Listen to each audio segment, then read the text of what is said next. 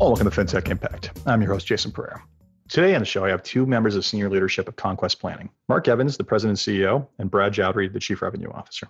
Conquest Planning is a next-generation financial planning software that's bringing various forms of modern technologies to planning that will help expedite and increase the accuracy and effectiveness of financial planning.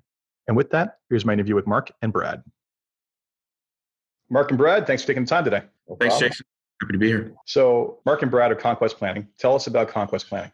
Yeah, so from the start, Conquest Planning is coming to market to really make financial planning more accessible to more Canadians. We feel like there's a huge gap in the industry today with the amount of people that have access to good and sound financial advice. And one of the reasons that is the case is because of the length of time it takes to build a financial plan for those Canadians today. And so fundamentally, our ethos is built around making financial planning accessible to all. So we're going to dive into what that means because it's an exciting conversation about what that means, quite honestly. But first, let's get into the history of the firm. And Mark, in particularly, I want you to get into your general history because it's quite a storied and legendary one in the industry. So I'll let you tell it from your own perspective.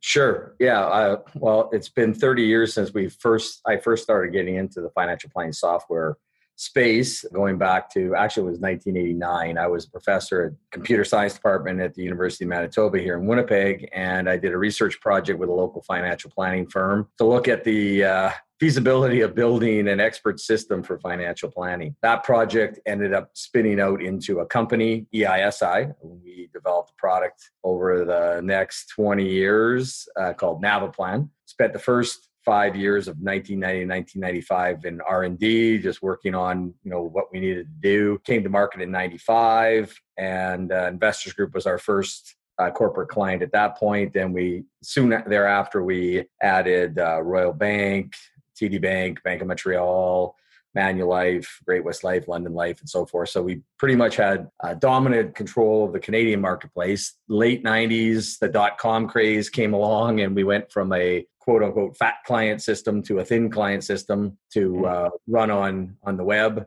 And we also expanded into the U.S. market. So we built a U.S. equivalent of the tool, and we sold that to Ameriprise, Northwestern Mutual, MetLife, Morgan Stanley, Prudential, who's who of the U.S. financial institutions as well. Carried that through the decade 2000 to 2010. In 2011, we sold the company to a group out of Wisconsin, Xywave, which then became today's Advicent. And I sort of rode off into the sunset at that point, thinking I'm never going to talk about financial planning software again. I started doing some philanthropy things and did that for a few years. And then I got back into some consulting in the tech community here in Winnipeg. Kind of got the itch again that this might be interesting to do it a little bit more in depth. Couple of ex-partners of mine approached me in early 2018 to talk about, wow, we should restart EISI and compete against the current provider, Advicent, that was running the Naviplan tool. At first, I was like, guys, starting from scratch, that's a big hill to climb, right? We're going no clients, no product. I said, I'll agree to doing some brainstorming sessions. So we started having some brainstorming sessions at my house. Soon after, we were like, okay, we got to start this company because we had some great ideas. The beauty we had was we were starting. The old juices started flowing, eh? And started flowing. And we soon realized that we had a lot of combined expertise and knowledge and experience.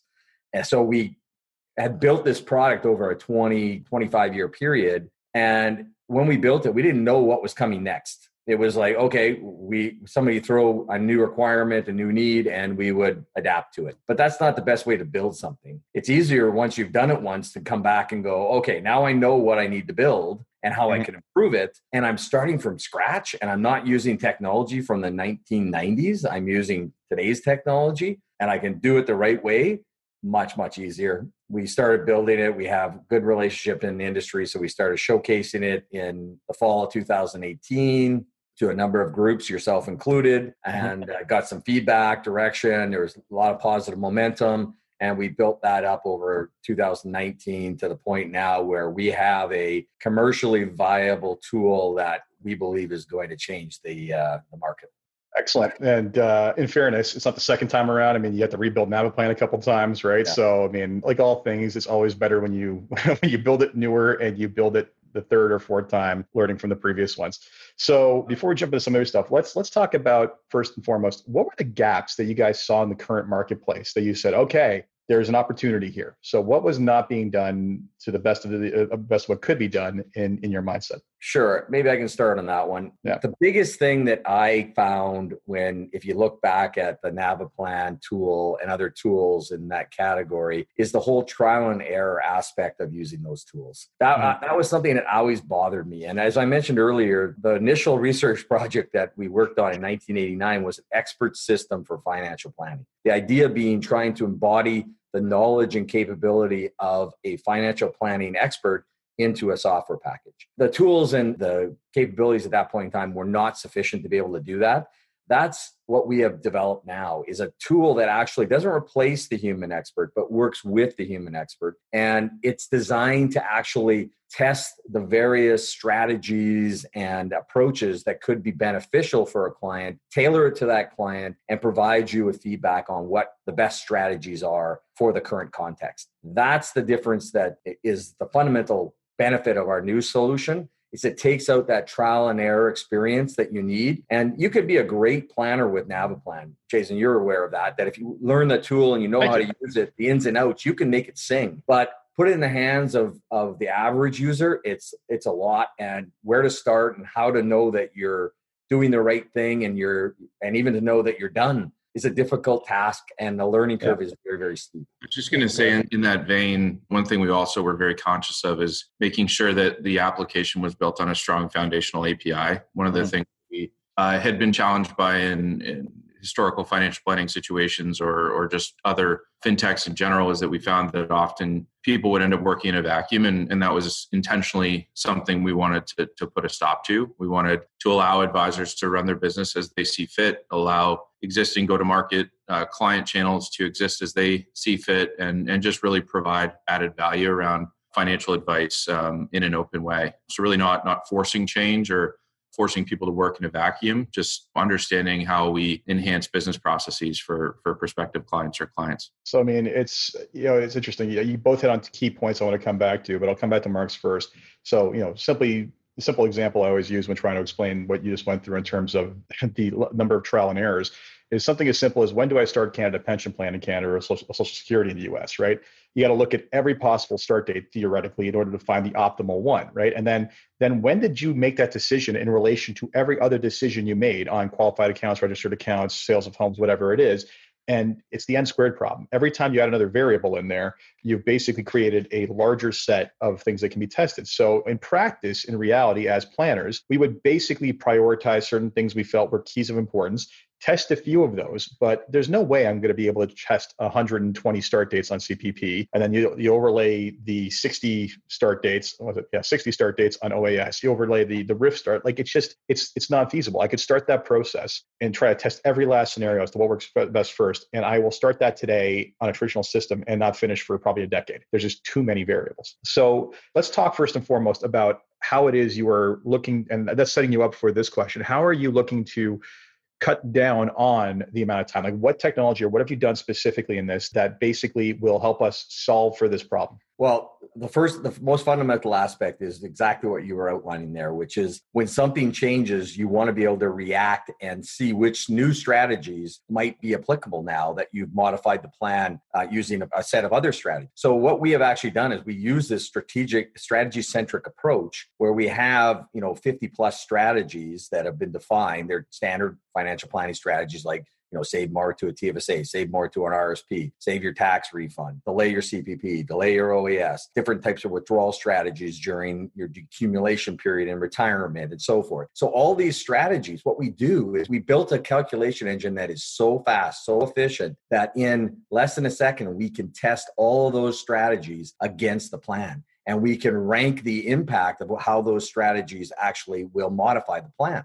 But in addition to that, not just from a numerical, this makes your plan, you got more money or whatever, we also have a more subjective approach, which allows you to have some planning preferences that will affect the ranking of the strategies. So instead of just ranking something saying, hey, if you sell your house now, that's going to give you a pile of money and you're going to have a better lifestyle during retirement. if the client says to you, I don't really want to sell my house, that will push the ranking of that strategy down in the list because you're now tailoring the strategies to the client's desire. Same thing if they don't like to reinvest their tax refund, you can ask them that question and then it won't pop to the top of the list as, oh, reinvest your tax refund. Yep. Those types of things. So we're able to analyze all the strategies, this universe of strategies, every time you make a modification to the plan, whether you're adding more data, whether you're adding another strategy, those things. That makes it consistent. That's the key thing. Computers can be consistent. They can always look at all that set of strategies. Humans often, first of all, as you outlined, you can't look at them all. There's too many, right? And there's too many combinations. But if you were working with a client and it popped to the top of the list, here's the next best 3 strategies, you look at that and go, oh, right, that one actually is a good strategy for this client. Trigger something for you. You can go in, you can then modify that strategy and even tailor it further. So it's not just a cookie cutter solution. And that's one of the key aspects of it. So one of the things that people were initially saying, well, is this going to replace advisors? No, it actually makes their job easier and faster, and they can focus on the things that are key to the client relationship. And can this be a do-it-yourself type of thing for customers? Yeah, to a limited degree, but really the role of the advisor and the hybrid solution of humans and computers together is what our ethos is. It's not replace the human advisor. It's to empower them to work faster, to work more efficiently. And hence, in this day and age when fees are being reduced across the board, advisors have to be able to service more clients in order to keep the revenues up and be able to be productive and effective. Well, to do that, you have to be more efficient. And I think I'll also counter or move up the level of complexity and service, I think is the other alternative, which is a little bit more sustainable. So Mark, you hit a couple of interesting points there, and I'm going to come over to Brad for another question. But in particular, first off, when I saw this, I think my exact reaction was shut up and take my money, because frankly, I realized immediately that this was going to be able to put together a plan that no human being could. As you said, if you're able to test 50, 60, 100, whatever it is, number of strategies simultaneously within a minute, and then prioritize them not only based on impact, but for lack of a better term, sentiment, like you just said, I think that, again, I could never do that in my lifetime with one case, just the amount of permutations that is. Secondly, I think one of the things I like that you hit on there is you're looking at this from a mental accounting framework to some degree too, because like the entire, are you willing to spend your tax refund, right? A lot of times we as planners assume like that money's coming to us, right? But people mentally account for that separately. And you can actually design the strategies to basically be in the language of humans, which is better than the language of planners. And the last piece I'll say is your comment about replacing advisors. It's funny because I think a lot of advisors who are afraid of technology, the first reaction when they see that is, I'm done. And you know what? Maybe if you were the lowest common denominator planner, maybe there's some truth to that. But the reality is that I always used to use what I call the office space analogy. And it's that guy in Office Space who said his job was to take the information from the clients on what they needed and give it to the engineers. And they're like, can't they just speak to each other? He's like, no. And there is some truth to that, because what the machine spits out is not necessarily going to be understandable by the human being, right? And the financial plan is nothing without execution. So without the consumer basically, or the investor basically agreeing to participate in that and having someone to lead them through that process, which is something the software will never do, maybe not, unless you replace them with an actual robot. The reality is that, yes, planners are still there. It's just we're going to be able to produce better plans faster, which is a huge, exciting thing to me. We can tell you that our tool does not produce TPS reports in the vein of your. Well, the other thing to that degree, though, one of the things that was another of our mandates was to have a plan that generated actions. So we generate a to-do list. The nice thing about the strategy-centric approach is the result of a plan is a set of strategies to implement in order to take the client from what they're doing now to their target plan. That set of strategies has to be executed in order for the plan to be successful. And those strategies, some of them might be, you need to do them today or within the next month or two. Some might be, when your mortgage ends, you're going to take some of that money you're spending paying down your mortgage and you're going to start to invest it. Or when you get to age 65, don't start your CPP. Wait until 70, because that's when our strategy is to delay the CPP. That set of actions, that becomes the communication between the client and the advisor. And it really does take the advisor in order to make sure the client executes the plan. But it also takes the advisor, if something changes in the market, to be able to come back to the system and say, Mr. Client, Mrs. Client, Don't worry, we got you covered. This is what's going to happen. Here's how we're going to react to this. Here's the new strategies we're going to put in place, or we're going to ride it out because the strategies we have in place are going to handle your situation.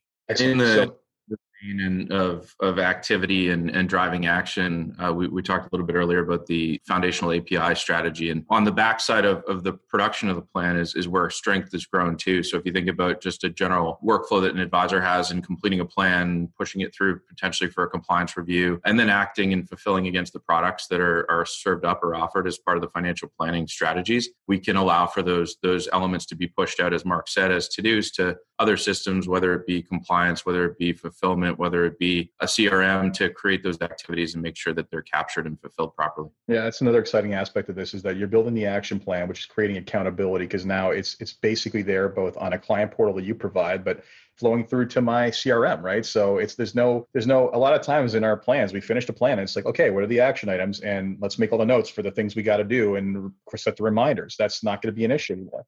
So that's one aspect of the API benefit. So Brad, one other thing I want to touch upon and elaborate on further is the importance of the API infrastructure you've built here. I mean, to me, it's very exciting because of the realm of possibilities and what can be done. But talk to me about why that's important, especially to the customers, the enterprise customers you're talking to. Yeah, so I think about two things. So one is workflow, and one is power of the data. So maybe I'll cover workflow first. As we talked about earlier in the call, we endeavor to make the planning process as efficient as possible, right? And we wouldn't be doing ourselves justice if we forced people into a new system, a unique engine to build the plan, and then not have any of that data either flow in or flow out. And so by building great workflows that like I said, exist with go-to-market experiences or generic fact finders that you can find on these enterprise institution websites, we can easily capture data, try to present the idea of financial planning strategies or next best strategy, and then allow them to flow through to some sort of output, whether that be the purchase of a product or a more complete financial assessment or plan. So I think the first reason or rationale around having a strong API infrastructure is to help with workflow. The other side of it, which we haven't touched on yet, is the idea of the power of data. As Mark said, our engine is lightning quick and efficiently runs a number of strategies and permutations through the engine and comes up with the idea of next best financial option. But if you extrapolate that out and think about it at a grander scale, especially as you talked about with some of those larger enterprise partners that we're actively working with, they could take that look with all of their clients in effect. So think back to when TFSAs came to market. Wouldn't it be nice to have a list of the top 10 clients that you should call that would most benefit from a new product like a TFSA? And so by offering the strength of the API and the underlying data elements, we can really run queries against all of the clients that sit in an entire database and come up with next best actions, not only just for individual clients, but on a whole. Yeah, I mean, the exciting prospect of tax law change happens. I don't have to go into every plan or ask myself, okay, who is impacted here? You guys update the system, and then the system spits out, hey, here's everyone who's impacted, the degree to which they're impacted, and I can prioritize based off that. I mean, first off, from a fiduciary client servicing standpoint, bravo. Like that's exactly what we need. Secondly, and lastly, from a client, just oh my God, this makes my life so much easier. Like it's a standing ovation on that one. That's incredibly powerful. And when you tie back the power of that data, the power of the decisioning, and the power of those actions with the workflow, and then provide either the advisor or the client the alert to make action in the most logical way, then it just makes everything more. The other thing with our API is most software providers in the space, the API that they provide is an afterthought. So they built a system, and then people, enterprise clients would say, well, can I get access to this functionality or these data sources and so forth? And they build out interfaces to support that. When we designed our system from the ground up, we built it so that we consume our own API. So everything that we're doing in our user experience and our UI is actually going through our API. So we're constantly refining and expanding it, which means that our API supports every set of functions that you see in our system. So everything. I've looked at the docs. I know. Now, I think that the two incredibly exciting prospects about that are two trends that I think are valuable. So the first is the customization of the client experience, right? Everybody wants to own their client portal, their client experience. And I've often said that, unfortunately, in this industry, we do ourselves a disservice because you may be with the absolute worst planner in the world and then move to the absolute best planner in the world. But if they're using the same software and it gets spit out and put in front of the client, without, at first blush, we look identical. And they start asking, like, wait a sec, what's going on here? So the ability to actually customize our entire client experience, whether that be through customer portals or in the printed version, fantastic. Second piece, and this is one, kind of a toss-up question for you guys. I mean, the simple fact is you built a very powerful engine for developing financial planning calculations. The number of ways that people could build over top that is limitless, right? Like essentially, if someone decides that they want to develop a niche financial planning software that's unique to the people, I'll pick on, farmers, unique to the experience of what it is to be a farm business, and build one that speaks to it start to finish about that. In theory, they don't have to develop any of their calculations. They literally just have to build their own application layer utilizing your API to do all the heavy lifting.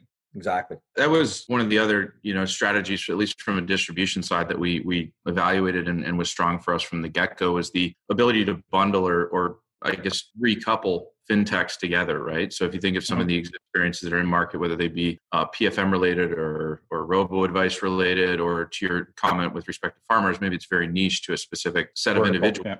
Yeah, vertical, exactly. If we can throw a layer of financial advice and make those experiences stronger, then I think we're solving our mission again, which is to get more Canadians in financial plans. Absolutely. So talk to me about the initial response you've gotten from the vendors you've spoken to, from the potential clients you've spoken to. I mean, what you're showing them is in a lot of ways a bit of a mind shift for them, because this is not the normal course of doing action currently. They're used to other financial planning softwares coming in there and basically having similar inputs or similar methodologies for input and similar playing around to figure out the answer. And yes, some are better in some ways than others. How much has this turned people's brain into a bit of a pretzel, essentially?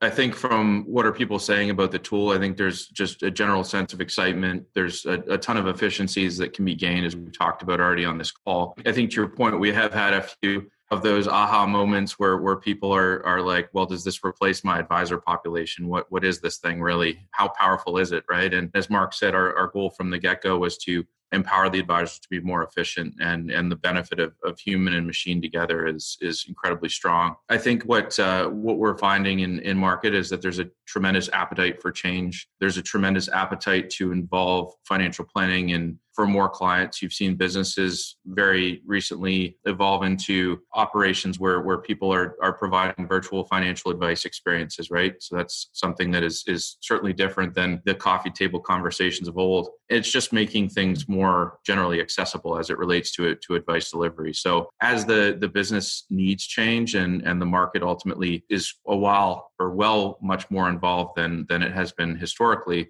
as it relates to advice, I think we're there to add that extra push to really bring the advice to life. I mean, what you've essentially developed is a planning as a service platform. Essentially, whether you're a financial, even if you're not building a full-fledged financial planning software, like you said, with the robo-advisors, whatever it might be, if they just want to be able to run, some form of calculation on optimization of RSP versus TFSA and factor in taxation into it, like, why build that themselves when they can plug into you? Exactly. And that's one of the things was we wanted that term planning as a service is exactly what our approach was, is that we wanted to be the planning service, regardless of whether you take it out of the box with our UI experience or whether you integrate it in using an API into whatever tool you're providing, whether it's a robo tool or a custom experience for a large enterprise client that they want to maintain. So it's funny because I think I mentioned this the first time we met, that I had with another friend blue skied the idea of like an AWS of financial planning, because when you think about the amount of work that happens when a tax change happens, every development team has to stop, model out how they're going to apply it, understand the change first off, and then figure out how they're going to code this thing. And you think about that multiplied across every planning software. That is a lot of work, right? Versus the ability to tap into one source of truth that they work on it and everybody benefits. And yeah, I remember when you showed me this and we talked about that, I'm like, oh, so someone else had that idea. Good work. Perfect. So, I mean, we talked about the ability of the system to basically find the next best action, to find the next best planning strategy. What else have you done in this to basically, talk about the term, grease the wheels and make this an easier, faster experience? Well, I think there's a couple other things. One of the things that we've also been working on is the concept of what we call a what if, or stressing a plan, and being able to integrate that into the planning process so that you develop a plan it looks good based on your assumptions. But now if you want to stress it or do some what if something changed, some of those assumptions changed, we wanted to be able to make that a very simplistic process and a natural process for both the client and the advisor to understand. So we've integrated that into the tool as well. And then the concept of what we call a digital story. So typically the output from a planning tool historically has been a very thick document. And in some cases, the goodness of a plan was measured by the thickness of the plan, which unfortunately has a correlation with the client's understanding of the plan, that the thicker it is, the less they understand. And they may be impressed by the thickness of the booklet, but they're not going to be able to comprehend, read through it, and understand it unless in some cases they're either a detailed accountant or an engineer who likes that type of analysis. Yep, you nailed it too. Yeah, but for the typical experience, it's much better to have a dynamic experience. So a digital story is like a live report where it's take a PowerPoint presentation, put it on steroids, integrate in the client specific information, both the data, the strategies, the results, the graphs and tables and key performance indicators that are related to that particular client. And that's the experience you get. And then we took that another level and we said, well, wouldn't it be nice if we could do this collaboratively? So Jason, as the advisor, you could be sitting at home in your office and you've got a plan, you want to present it to the client. The client doesn't have to come to your office. They could be at their own office, at their home or at their cottage, and they log on an iPad or their laptop. And right away, you have the same experience. You can walk through the digital story. You can actually take your pen and you can circle things on the presentation as it's working, as it's going live. You can write things onto it. You can point things, and the client will see that live in real time on their end. Not an actual pen, though. Let's be clear about that. So. Not an actual pen, a pen or an iPad. Yeah. But the concept of being that it's like you're there in real time, and the client could say, well, what if I change this number?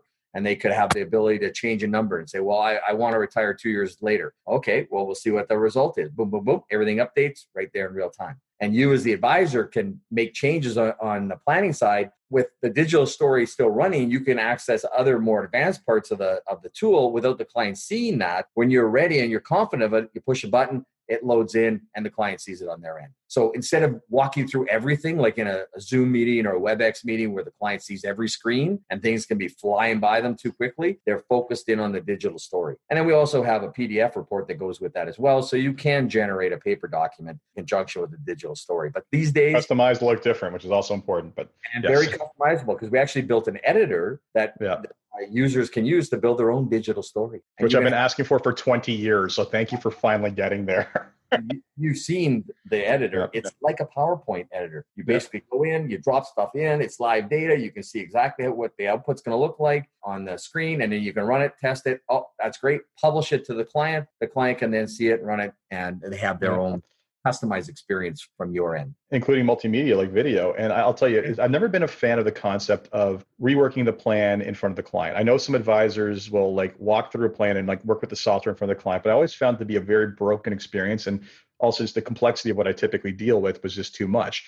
Yours was the first software I saw that actually made me think that was possible, and then realized the benefit of that, which is I feel like if you take them through, if you have it all ready to go and you start presenting, we've all had the experience as planners where we say, okay, and then you're going to do this as a strategy. And the client says, I'm not going to do that. Like, I'm not willing to do that. I'm not willing to save my tax return. I'm not willing to save 100% of what I was paying to the mortgage. Like, I want to live. I want to do whatever. Things they didn't talk about. And normally that would mean, okay, I got to stop this, go back to the drawing board, start it all over again. Your plan is nimble enough and does all the calculations fast enough that literally I can go strategy by strategy and build consensus while I'm actually delivering the solution. And if not agreed upon, iterate very quickly, which I think, frankly, that sort of exchange makes the plan far more poignant to the client, because now it's not, here's the big chart at the end, and here's all the things you got to get there. Here's the impact of each individual step. You want to do that? Yes. Next. And go on, and we can build it out. So I'm looking very much forward to being able to present in such a method. But see, that to me, that's exactly how to use the system. You've nailed it on the head.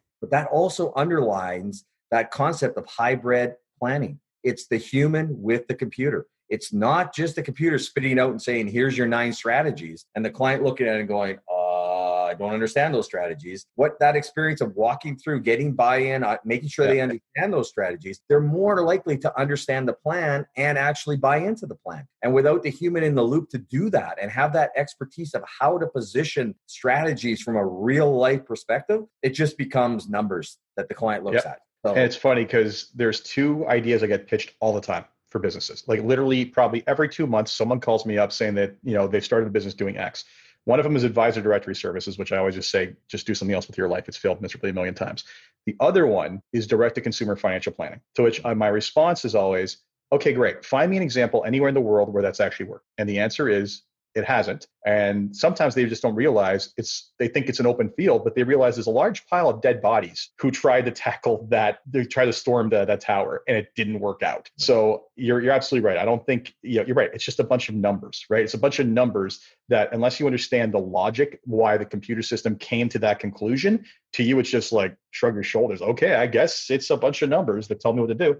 Yeah. And I think what we're also doing too is we're helping advisors who are learning to do financial planning and not just do portfolio management. It will help them learn the strategies and when some of those strategies don't apply to a client and when they do. And they'll learn by using the system more about the nuances of various financial strategies. And that will help them be better advisors to their clients as well. Not to mention the roll up with respect to that too, right? If you think about just in general, it's a pretty significant or high fail rate for people that try to get into the advice business and build a book. At the same time, trying to learn all the systems that they need to complete various activities in while they're trying to grow a book. And if we as a tool can be looked at a global level and understand why certain strategies are being used or not used, it's a great training opportunity for those folks that are with the home office trying to grow the advisory practice. Yeah. And this is not the reason why financial planning isn't universally done by all people in the business is there's a competency level issue, right? You have to basically be proficient or understand systems to a certain level, but also let's go back to the time issue, right? Especially when you're early on trying to survive, it doesn't work out well. I think Michael Kitces has benchmarked the average plan completion time is self-reported at around 10 hours. Seems a little bit high to me because I'm sure but it averages. That said, I've spent 3 days on a single plan in the past. There was a lot of permutations to that one. But that said, it's, is it any surprise that when you're especially starting out and you're hunting for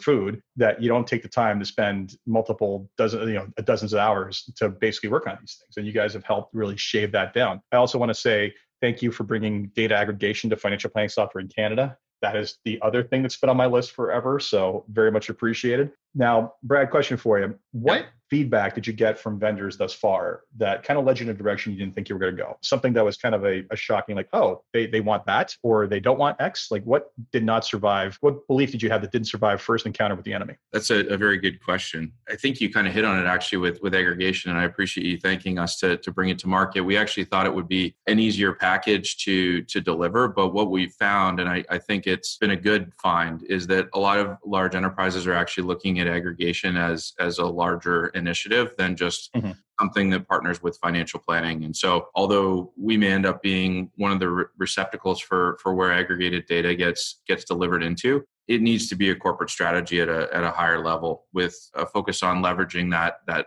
wealth of data, with a focus on making things more efficient for clients in a variety of different ways when they enter the institution in some sort of digital fashion. But it kind of surprised me. Obviously, Jason, I have history in the aggregation space as well. And for a while, and for many challenges around open banking, the uptake of aggregation in Canada has not been... Brad, don't make me start drinking. But what I would say is that we thought there'd be a natural impetus to it in planning, and we're seeing that is correct. However, that deviation or change that you asked me to talk to is around how important it is from a global stance as opposed to just within the financial planning arena. Well, to me, that makes sense. Even though you guys are open architecture, API, all this other stuff, I think the reality is that you potentially represent yet another kind of silo. And I think one of the trends I am starting to see in the industry is everybody's moving towards more of a data lake, data independence structure, which makes a lot of sense. That said, I'm sure that once you guys start moving into the smaller independent market who can't manage large data lakes and independent systems, they are going to basically just almost break down the tiers at the site of data aggregation for lack of that experience being available in Canada. Yeah, I think from the independent standpoint, we're in the process of setting up a very strong infrastructure of how independents can get access to the Conquest tool and how different aspects of other experiences that they may use from a day-to-day would be tied to it. So we want to make sure that obviously there's value in an enterprise being able to pick a number of solutions and tie those together in a nice tight bow. It's often a challenge for the independent advisors, and it's certainly top of mind for us in terms of helping solve that with really a strong partnership network. Excellent. Well, gentlemen, before we wrap the last couple of questions, I want to say one thing. I think your name was aptly chosen because I think I see a lot of conquests in your future, quite honestly. You've done a wonderful job of nailing this, quite honestly. So last three questions that I ask you both before we wrap up, just to kind of make you think. So, and you can take turns figuring out who's going to go first because it involves some thought. First question is, if you had one wish for something you could change in your company or the industry as a whole, what would it be? I don't think there's anything I would change in our company right now because I think that's one of the strengths we've had. Another advantage going the second time around is being able to sort of cherry pick good talent that you know in the industry and bring them on board and source the right people. So I think we've done an excellent job on that. In the industry, I think the concept of having to be different than the guy across the street, and you kind of talked about that a little bit. That was always an issue with us with Naviplan, and that actually got us into a lot of trouble where when we first started off with Naviplan, because we didn't have an open API, we customized a bunch of different versions. So we ended up having, an IG version, a Royal Bank version, a BMO version, a Ameriprise version. And the headache to try and maintain that was enormous. And it actually brought the company to its knees at some points. So that we've tried to work ways into the system now to allow that flexibility to have different experiences, but trying to get people to understand that concept of planning as a service is key. And the quicker people can buy into that and say, you know what, having one provider that can actually provide the non-differentiation features is benefit. And we should be lobbying for that. Agreed. And I will say this much, in fairness, APIs weren't a thing when you built Naviplan on the cloud. I think not only the proliferation of that, but the proliferation of AWS. I mean, a lot of the companies I'm talking to just wouldn't exist without that. So yeah, it's always nicer to build on more modern technology. Brad, your turn. Yeah. So from a change perspective within our own company, as Mark said, I don't think there's any widespreading changes, but I think we actually are changing every day.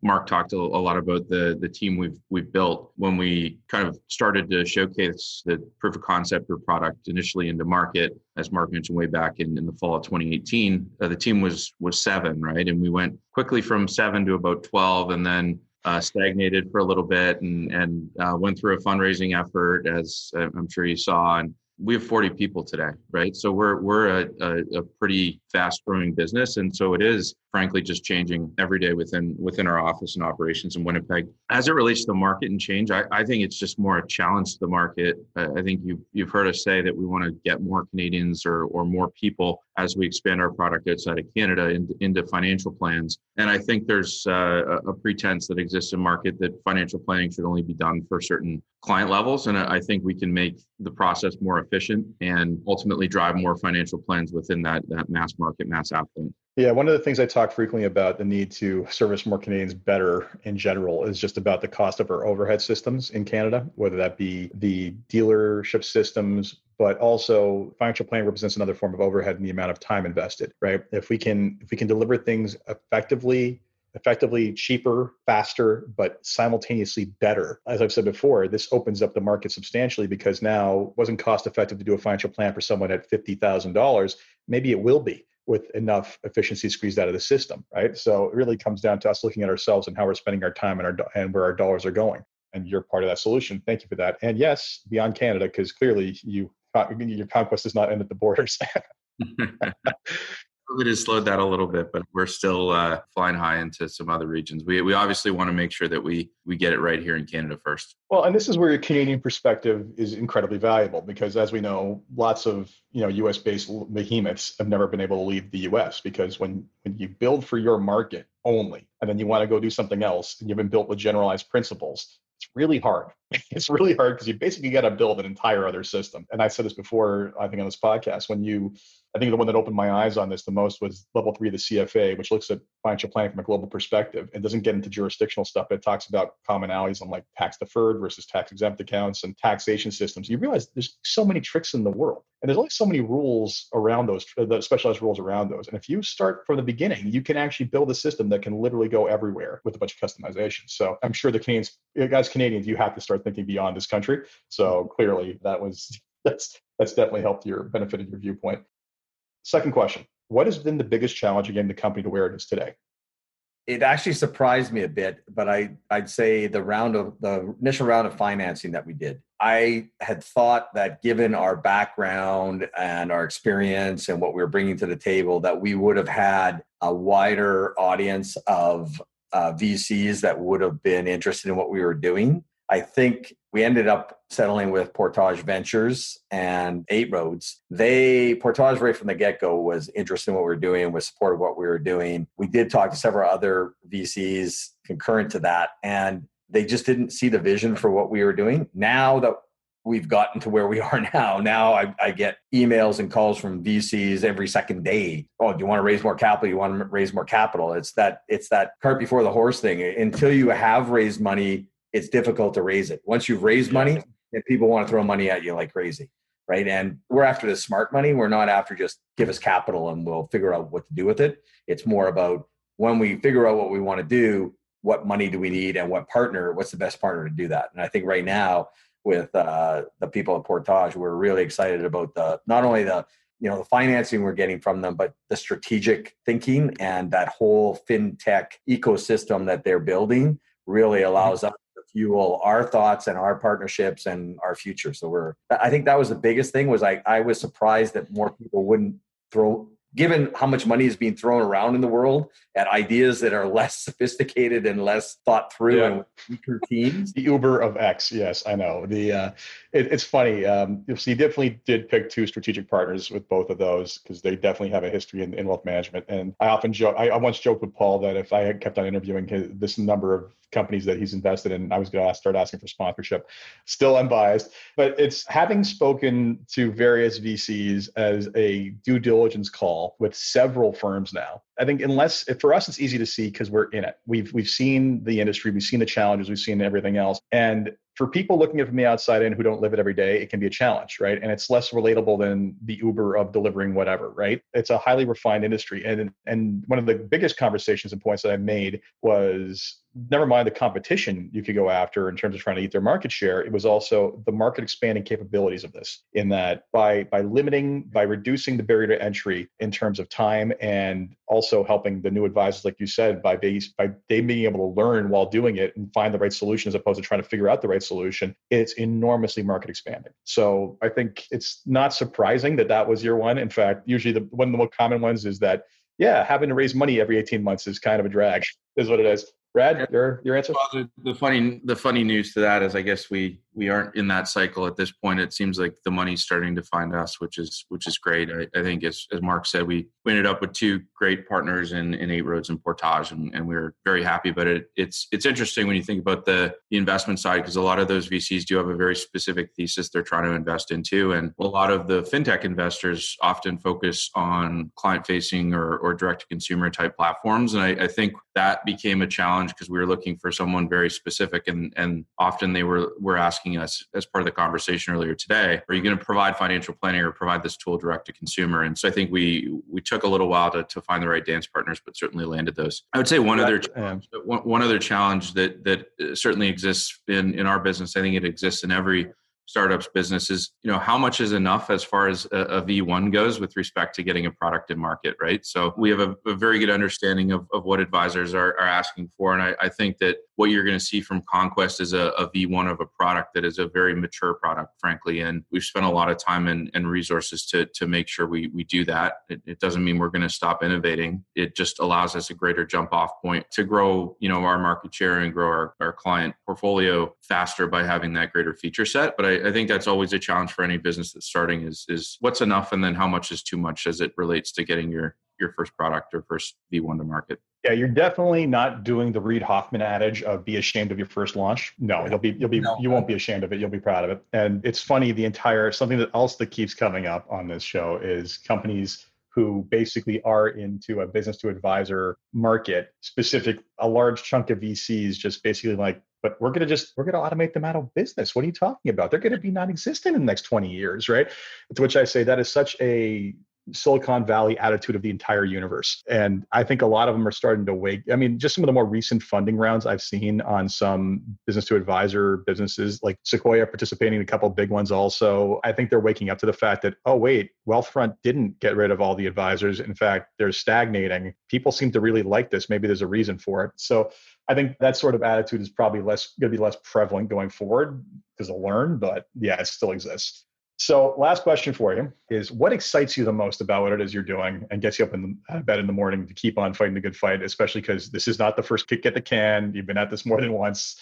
So what is it that keeps you going? Well, I think it's just the enthusiasm that we're seeing for the product and within the company, the people we have, and how quickly we are evolving functionality. We have conversations on a daily basis with people that we're in some cases exposing the product to for the first time. We get their feedback. We take that feedback into consideration. We brainstorm. We have multiple brainstorming sessions per week. And the amount of progress we're making in like an hour session, even all of us working from home, has just been, those sessions are just, if you could sit in on, Jason, you would just be jumping off the walls with the amount of ideas and just which begs the question of why you haven't invited me to.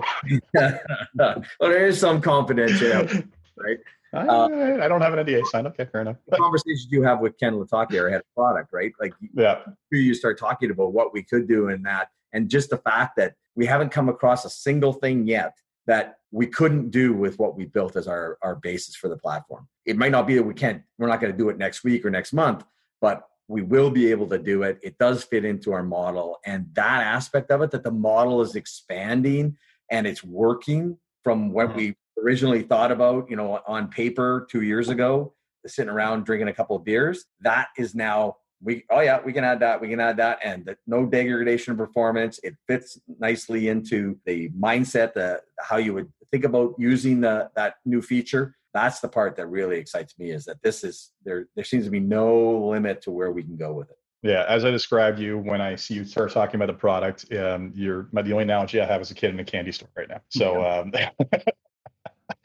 always great to see people passionate and happy about what they're doing. And Brad? Well, it's easy just to end on Mark's comments, I think. You've heard me say this a few times. We're excited to get more people into financial plans. And I think that's a tenet of the organization. We've built an amazing team to do it. So that's enough for me. I will make one kind of personal story about us when we first met, because you were Quovo at the time. And when I asked about coming on the podcast, you specifically said, I'd rather talk about how important financial planning is to people. And I was just like, okay, that's great, but you're not working for a financial planning firm, my friend. How's this going to work? So we eventually got there, I think almost 2 years later. Yeah, it's funny. And frankly, in a roundabout way, led me to meet a bunch of the folks that built the tool that I previously was a part of, right? And so I didn't get to do that the first time. And now being able to do that with Mark and the guys is an amazing opportunity. Fantastic. Well, gentlemen, sincerely keep it up. I'm not joking when I say your name was aptly picked. In fact, when I mentioned your name to Michael Kitces, he laughed, saying, clearly they have ambition. I'm like, yep, you have no idea. And like I said, Jay, is I'd like to thank you personally for all the input that you've given us over the last 2 years. It has been extremely valuable to us. I know Ken, our head of product, really appreciates and respects your input. And the fact that you have all of this knowledge with all the effort you put into looking at different systems over the years and actually living it day to day with what you do for your clients has been super valuable for us to make sure that what we're building actually is going to hit the mark. And I think the way you've done it and the openness that you provided, I really appreciate it. And thank you for that. Well, thank you for that. I like to say when Ken, mentions that, I say, well, quite simply, I just make a bunch of demands and and someone's finally listening. So keep it up. Thank you. Very much appreciated. All right. Thanks for the time, gentlemen. Thank you. Thanks, Jason. So that was my interview with Mark and Brad of Conquest Planning. I hope you enjoyed that, and I hope you found it fascinating. As you have heard, I have been playing around with this for quite a while, and like I said, my first response when I saw it was, shut up and take my money. Some very exciting software. I'm very much looking forward to it, realizing its full potential. So as always, this has been Jason Pereira and FinTech Impact. If you enjoyed this podcast, please leave a review on iTunes, Stitcher, wherever you get your podcasts. Until next time, take care.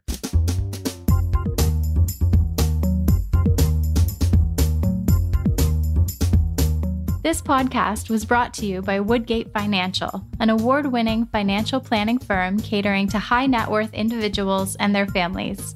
To learn more, go to woodgate.com. You can subscribe to this podcast on iTunes, Stitcher, and Google Play, or find more episodes at jasonpereira.ca.